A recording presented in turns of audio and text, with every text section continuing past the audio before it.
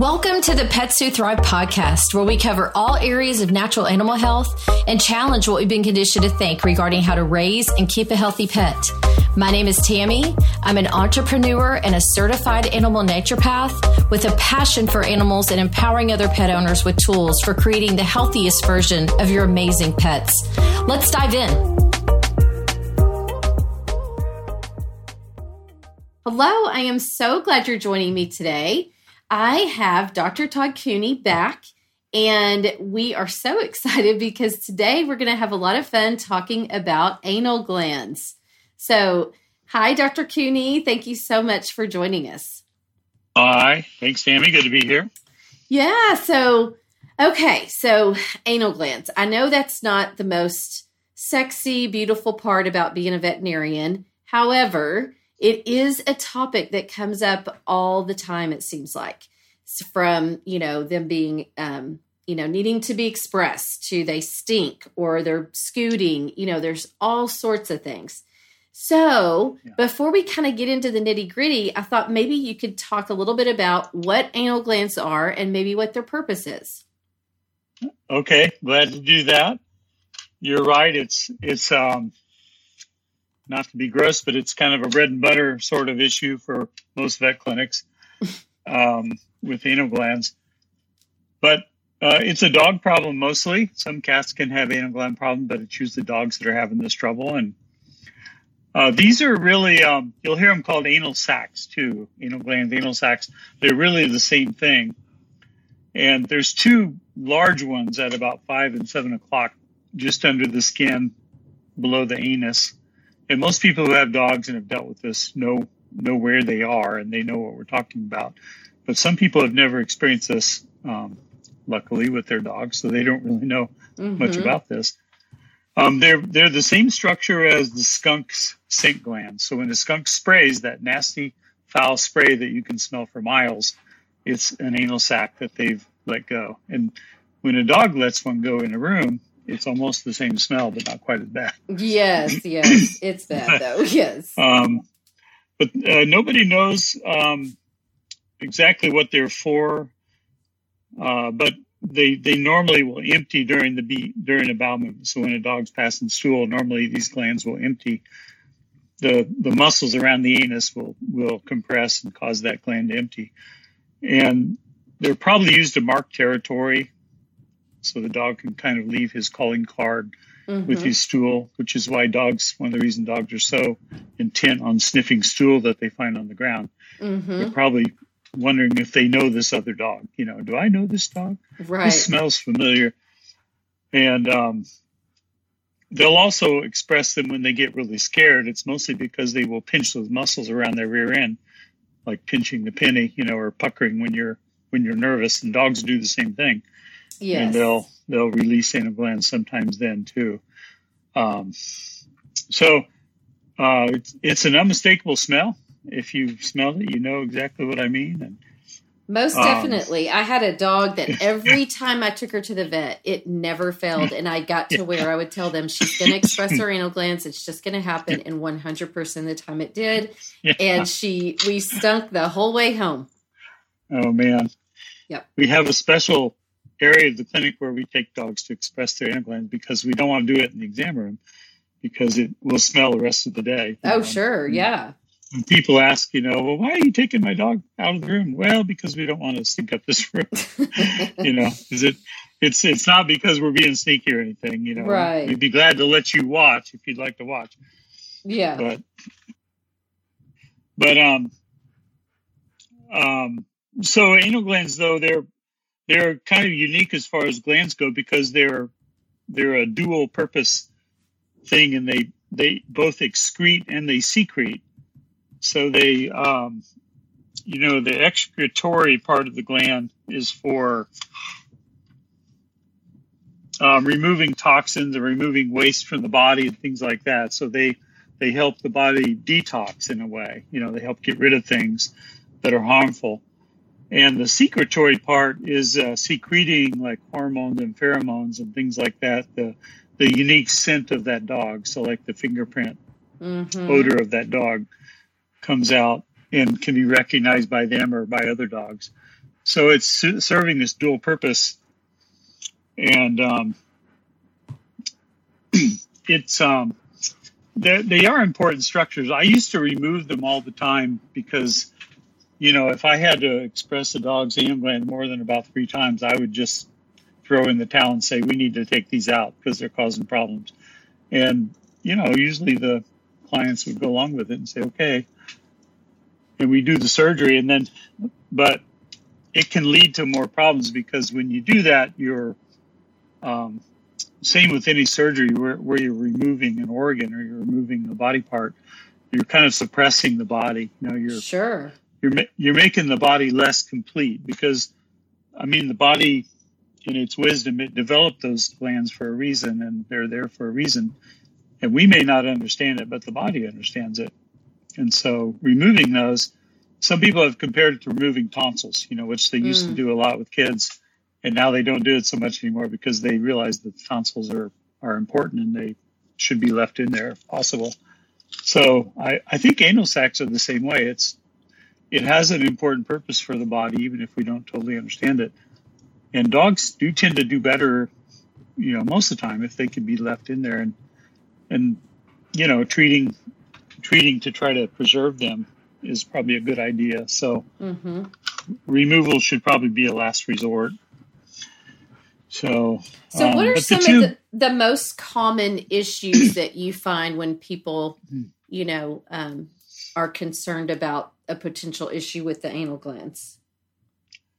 Yeah, well, mostly what gets people's attention is the dog, starts scooting their bottom on the ground, or they're licking it a lot or biting at it.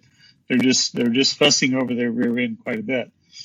And a lot of times the gland is impacted. It's getting full and it's not emptying on its own. So in an effort to help that process, the dog has learned that if they scoot on the ground, they can get it to open up sometimes just from the pressure, just like we use finger pressure to massage that area and try to get the gland to empty that way. Because it's a little, when it, in a medium-sized dog, the anal sac, when it's pretty full, is about the size of a grape. It can get about the size of a medium or large grape. And it's emptying through an opening smaller than a pencil lead. So it's a pretty small opening. Yeah. And if that gets inflamed or swollen, it'll clog up a lot of times and make it hard for that to empty. So impaction, that's when it fails to empty on its own very well. And this can lead to the next step, which is an abscess, where the material in the gland just starts to get bad and turns into an infection.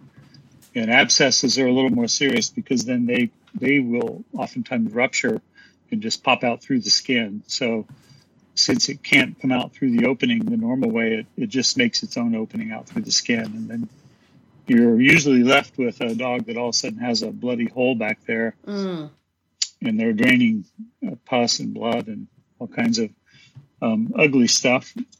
Sure. Usually at that point, the dog feels better because by the time it does that, they usually have relief. But leading up to that point, they're pretty miserable. Most dogs will really act like it's bothering them when it's getting ready to abscess. So those are, now the third thing that can go wrong are tumors, which are pretty rare. And we talked about that a little bit earlier, but tumors are just, disorganized growth of that tissue that can happen sometimes for who knows what reason, same reason as other cancers, but something triggers some disorganized growth of the tissue, and then you can end up with tumors, usually tumors of the glandular tissue that's in the wall of that anal sac.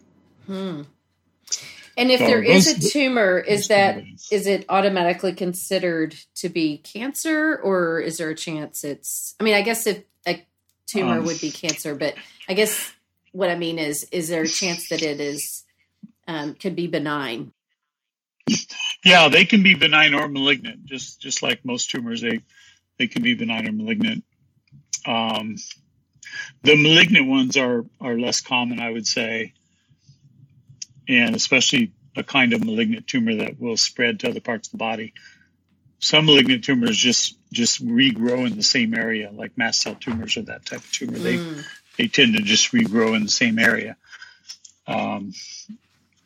But, anal gland tumors, I would say most of them are benign. So once they're gone, they're gone. And so what typically would happen in that case is would they just remove the anal glands or? A lot of times they would just do surgery, remove the anal glands, probably both of them. If they're going to remove one side, they would probably remove both sides at the same time to prevent trouble on the other side. And then, from a homeopathic point, like I said, then you're left with dealing with the repercussions of that, which would be, maybe other symptoms, especially skin symptoms, because you've removed that one way that the body's trying to vent things, trying to detox. So the body will detox through other routes like the skin or the ears even more.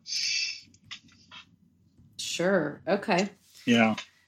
Yeah. So what are some of the things that when you're, working with a client that their dog has, clearly has anal gland issues, what are some of the things that you find that may help them, maybe if they're, maybe a mild case that you consider mild?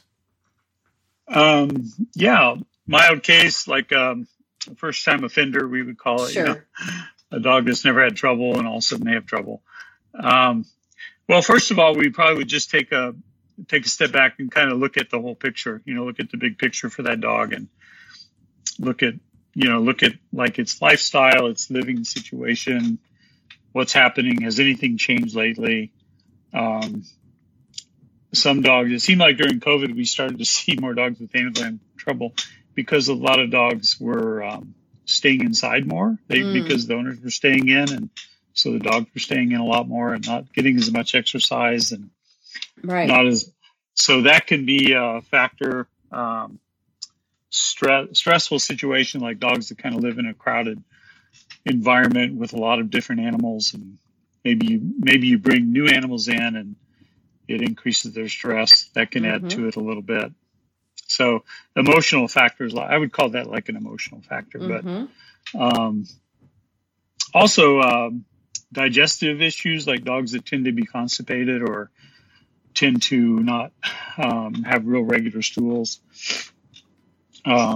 This can happen a lot with indoor dogs that, maybe the people work a lot or they're gone a lot and the dog stays inside while they're gone. And he's very well house trained, and so he won't go inside and he tends to hold it. Sure. And sometimes they'll end up, because without the regular bowel movement, the glands won't really have a chance to express themselves very well. So in those cases, or dogs suffering from constipation for some other reason, like irritable bowel or something, they'll tend to have more anal gland issues. And the last thing I think would be, you can just call it like a toxicity issue or a poor diet. A dog that has a bad diet, just a bad lifestyle, lack of exercise.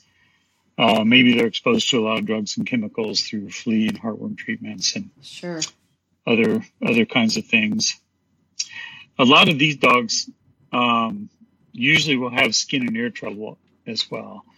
And so allergies, allergies would kind of fall into this category, because dogs that are real allergic, they tend to get pretty toxic with their allergies. They just have a lot of buildup, waste products in their body, and their body's trying to get rid of all this stuff through the skin, through the ears, through the anal glands. Makes sense. And so, so a lot of dogs that have really bad chronic skin problems, they'll end up having anal gland problems with that too. Yep. So the first time offender, so obviously you'd probably, if they're, you'd want to talk to them about, their diet, their lifestyle and all of that.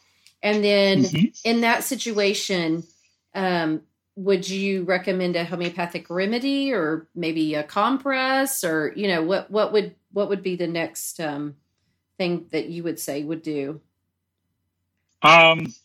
If they're just having impaction problems, usually we'll recommend trying to put more fiber in the diet. And a simple thing that a lot of people will try with dogs is just add some like canned pumpkin or some psyllium, some source of psyllium husk or something like that. And there's actually a lot of dog supplements nowadays that are made just for this, to help Mm-hmm. dogs with anal gland issues. And they come in the form of chewable treats or powders or things that you can add to the food. And so trying that, you got to be careful with anal glands. And some dogs that we see that have anal gland trouble, they have a history of like having their anal glands expressed regularly, like at the groomers, and the groomer will like do it every 3 or 4 weeks. Right. And sometimes that can cause trauma to that area, and I think it can make things worse. And so it's kind of a red flag if your dog is needing to have anal glands done a lot. Like I would say, if they're having to do it more than a couple times a year, there's probably a red flag there. And they may need more fiber in the diet, or may need some allergy treatment or something like that. But, yeah, and that's very common. A lot of people, will take their dog, to the groomer, and every 6 weeks, and that's part of just what they have done. So for that dog that's already in the habit of having that done, how do you kind of back that whole thing back up? Is that when you just add some of the fiber? We'll usually we'll usually talk to them about some diet changes, maybe some increasing the exercise. Just if it's a kind of a sedentary, lazy dog, just getting the dog up and walking a couple times a day. Walk for 15 or 20 minutes, even if it's just an easy walk around the yard. Mm-hmm. Just kind of incorporating some regular movement back into the dog's life. Mm-hmm. Because a lot of dogs, honestly, as they get older, they just won't do much on their own if they aren't forced to do it. Yeah, that's true. They'd rather just lay around. They'll just tend to be couch potatoes. And but if they suspect the dog's really having that kind of issue, there's you can do some nice things at home with like warm compresses. Short of taking the dog in and having it checked at the vet or at the groomer. Warm compresses with, you can add some tinctures of calendula, or even red clover is a good one, because they both help kind of increase the circulation to that area. You make it into a warm compress. And then one thing that seems real simple, but a lot of times it will help dogs in the early stages of just having troubles, is just give them sulfur, the remedy sulfur. Just one time, just a dose of 30C, and wait and see how they do over the next few weeks. Nice. And sometimes that will help quite a bit, because it can address some of the allergy things and some of the underlying chronic disease issues. Mm-hmm. So for a dog that's new to homeopathy or new to that kind of treatment, that's not a bad way to start. Okay. So then what about the dog maybe that, I know you were mentioning before, if you're having to express them 3 times and you take them out, but now you're not doing that. So if you have a dog, maybe it's become a little bit more chronic. What would be some things that you found that work well? Well, usually we'll try sending a remedy home with the people and just having them do it like once a month. Mm-hmm. We might express the glands and then give a remedy then, and then send the same remedy home. A lot of times we'll use silica, and silica seems to be a good remedy to help prevent trouble once things are back to normal.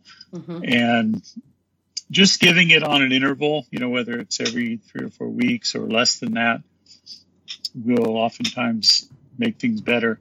And we've had a lot of dogs that tended to have a lot of trouble, and then they got to where they just didn't struggle with it anymore after that. I haven't removed an anal gland probably in 15 years. I was thinking about that the other day. Oh, wow. I know since I started doing homeopathy, I haven't removed anal glands. So wow. It used to be something I did quite often, but I probably was too impatient, and plus I didn't know any other way to treat them. Sure. So I did antibiotics, steroids, or surgery, and that was your 3 go-to. Yeah, that was our toolbox. Yeah, exactly. Yes. Wow. So that's encouraging. For some of those people that, I used to have a customer that would come in, and she just was so frustrated because about once every 3 to 4 weeks. I mean, it was like clockwork. If she didn't have them expressed, the dog was miserable. And we went with a kind of a bone broth, psyllium husk mixture, and she started doing that faithfully, about that same time. She started seeing, some improvement. So, but some of these remedies are certainly, such a great, add, to that puzzle piece. So what do you do when you suspect maybe tumors or, something that's a little bit more serious than, the dog that's just needing those expressed more frequently? Yeah. Well, usually tumors a lot of times are part of the miasm called psychosis or the psychotic miasm, and not psychotic like crazy, but SYCOTIC. And the psychotic miasm just has to do with overgrowth or excess growth. And so tumors all fall into that category. And so we think of the remedies that, help to treat that kind of an issue. And the big ones are thuya and silica, and sulfur is in there too. But, thuya and silica are probably two of the biggest ones that we'll go to in those situations, because they really address that underlying chronic problem, which is the psychosis miasm. Do you find, do you think, have you noticed, like, whenever it gets to that point, is it painful for the dog? It can be, especially if they get impacted and develop an abscess. That's extremely painful. And a lot of these dogs will just about go nuts right before that abscess ruptures. I used to work in an emergency clinic, and people would bring their dogs in that were just running back and forth through the house like something was chasing them and screaming in pain like something was biting them, My goodness. And because that rear end was really in pain and they didn't know what to do about it. Or they'll sit and just bite and look at it incessantly and that type of thing. But we had a case. I just saw the dog this morning, actually, on a follow-up, but a little Scottish Terrier that went to the university because the vets found an anal tumor, which was they couldn't tell if it was the anal gland or if it was the outside of the anus, the terminal part of the anus. Couldn't tell really. And Purdue couldn't really tell either. And they just said there's a tumor there. If it's in a bad place, we can't really operate on it. And so, all we can try would be like radiation, chemotherapy, and bad prognosis, Right. And so they came in for homeopathy as kind of a last resort. And we just treated the dog with thuya and silica. And within a month, she was normal. Wow. Before she was straining to have a bowel movement, she couldn't really go. You couldn't even really get a finger into her rear end. It was so tight. Wow. And part of it was from the anal gland. But thuya and silica were the only remedies we gave. And then after that, the owners just kept her, it was an older couple, and they just decided to give her the thuya and silica every week. Oh, wow. On their own. Yeah. They lived out of town, and I lost touch with him. I saw him like a year later on a follow-up. They said, she's doing great. We just give both of those once a week. Wow. And I said, oh, okay, well, they gave them on different days, but, they had come up with this system that worked well. And that's pretty amazing, especially, Purdue is stumped. They're trying to figure out what to do. And here comes homeopathy. It was 2 years ago. Yeah, I was pleasantly surprised. I was glad she responded so well, but I didn't really expect her to do that well. So that was good. But she came in today because she had bad diarrhea about a month ago, but it started right after a grooming visit. I think something happened with the grooming visit that maybe stressed her. And so anyway, we just were treating her flare up. She was already getting better by the time she got here, but good. We'll see how she does. Yeah. But it's pretty impressive that the remedies could do that much for her when, she was pretty much given a death sentence with with that tumor. Sure. Yeah. So, and that's the scary thing, for a pet parent to hear, especially if you just think, oh gosh, they just need to be expressed. And then all of a sudden, there's a tumor. It just, you feel so helpless. And so, yeah. Well, and especially when it comes from the ivory tower, like that, and not from your neighbor. That's right. That's right. It's one thing if somebody says, oh, it might be a tumor, but if the vet school says it's the tumor, then it's a little different. That's right. Yeah. So, they were pretty tickled about it. Yeah. Happy to have her around, at least for this extra bit of time. Sure. Yeah. She's a feisty little thing. Well, good. That's why she's still going. Yeah.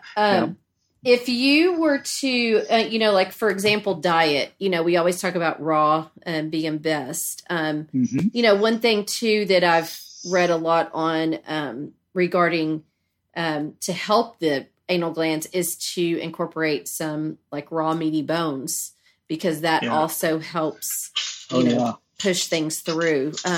Anything you want to add about that? No, I'm a huge fan of that, and I've just seen it do so much good for so many dogs, and I think it really is part of a healthy, species appropriate diet for these dogs, and it's great if your dog can do well on a plant-based diet or a vegan diet or something like that. That's fine. But, I think dogs are designed to eat meaty bones, raw meaty bones. And the ones who can do it and do it regularly, I think really have some big health advantages. Right. And I love what you mentioned about the psyllium bone broth, because that's a great combination. And a lot of people are doing bone broth nowadays, but not a lot of people consider doing psyllium. So exactly. That's great, and it turns into this older dog, really gelatinous, mixture. Yeah. But the dogs seem to like it because it tastes more like bone broth. Oh, yeah. Yeah, they would just lap it up, especially. It's kind of like a thick gravy almost. Yeah, exactly. Yeah. Yes. Yeah. So can you think of anything else that maybe we haven't covered that would be good to bring up just, for those people that, have questions about it, things you've heard? No, one remedy I forgot to mention, but belladonna can be a real good remedy if they are in the early stages of like developing an abscess, and it's just real tender, hot, red, all the things you associate with belladonna. Comes on quickly, it's hot, it's red, it's painful. Usually you can do just a dose of it like every 4 hours for about 3 doses, and that's enough to tell if it's going to help. You don't need to keep doing it for several days. If it hasn't helped after a few doses, then I would probably just switch and give a dose of silica. Sure. And because it may help finish the healing of it a little better than belladonna. But that was, I think that was the only other thing I had on my notes that I was needing to mention. Well, and it sounds like, kind of in summary, obviously the anal sacs, anal glands, whatever you want to call them, they serve a purpose. And I think, when we think about especially more holistic medicine, every body part serves a purpose. And so we have to know that if we do remove them, there's a chance that the toxins that were going to be excreted out of the anal glands are now going to surface somewhere else. So if we can work with, trying to come up with a solution to keep them and working more efficiently, that's going to be the best approach. We also know that scooting is a big sign that, something is, a little amiss. And then abscesses, those can be extremely painful. And it, may be something that may even require some veterinary care depending on how bad it is. And you were mentioning just, like belladonna might be a really good one to give for that. And then, if there's a tumor, we talked about thuya and silica being a good one for that. And then just really looking overall, like you said, look at the big picture. What is the dog's lifestyle? What's the living situation? How stressed is it? If we had digestive issues, is it holding its poop all day? There's a lot of stuff that needs to be looked at. And especially too, if this dog is susceptible to allergies, with skin and ear, it makes sense they would have anal gland issues. Because they're all tied together regarding detoxifying. Yeah, exactly. Yeah. So really, really good information. Is there anything else you would add? No, I think the big thing, like you just mentioned, is keeping in mind that it's all connected.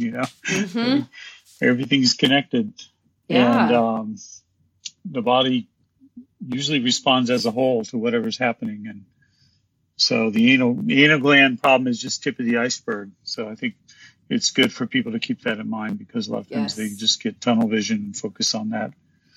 Yes. On that one issue. Even vets are guilty of that. So. Exactly. And that's where, you have the specialist for this and then the one for this, and really understanding that the body as a whole is out of balance. And that's where homeopathy can be so great, is balancing the organism. That's right. Yeah. Well, this has been wonderful. And just, again, not something that's, great and fun to talk about, but it is an issue. And a lot of people have the issue. So it is. Yeah. Yeah. Super good information to have, should somebody, run into this. So, this was great. Well, I hope it's helpful. I think it is important. Most definitely. Well, okay. Well, I appreciate so much you coming on and talking about this, and I will put a link to your website if somebody wants to contact you directly, with any more questions about it. If they've gotten a dog maybe that's just been diagnosed with some anal gland tumors or something like that, and they want some extra advice, I'll make sure that your website is in the show notes. Well, thanks, Tammy. Appreciate that. Yeah, I'd be glad to talk to them. Yeah. All right. Well, thank you. And we will talk again soon. Okay, Tammy. Thank you. Thank you so much for listening in today. If you loved this episode, share it with someone who may also want to help their pet. You can share it now or post it on social media. Tag me in it so that I can reach back out to you. I'm so proud of you for taking steps to help your amazing furry family member. Talk to you soon.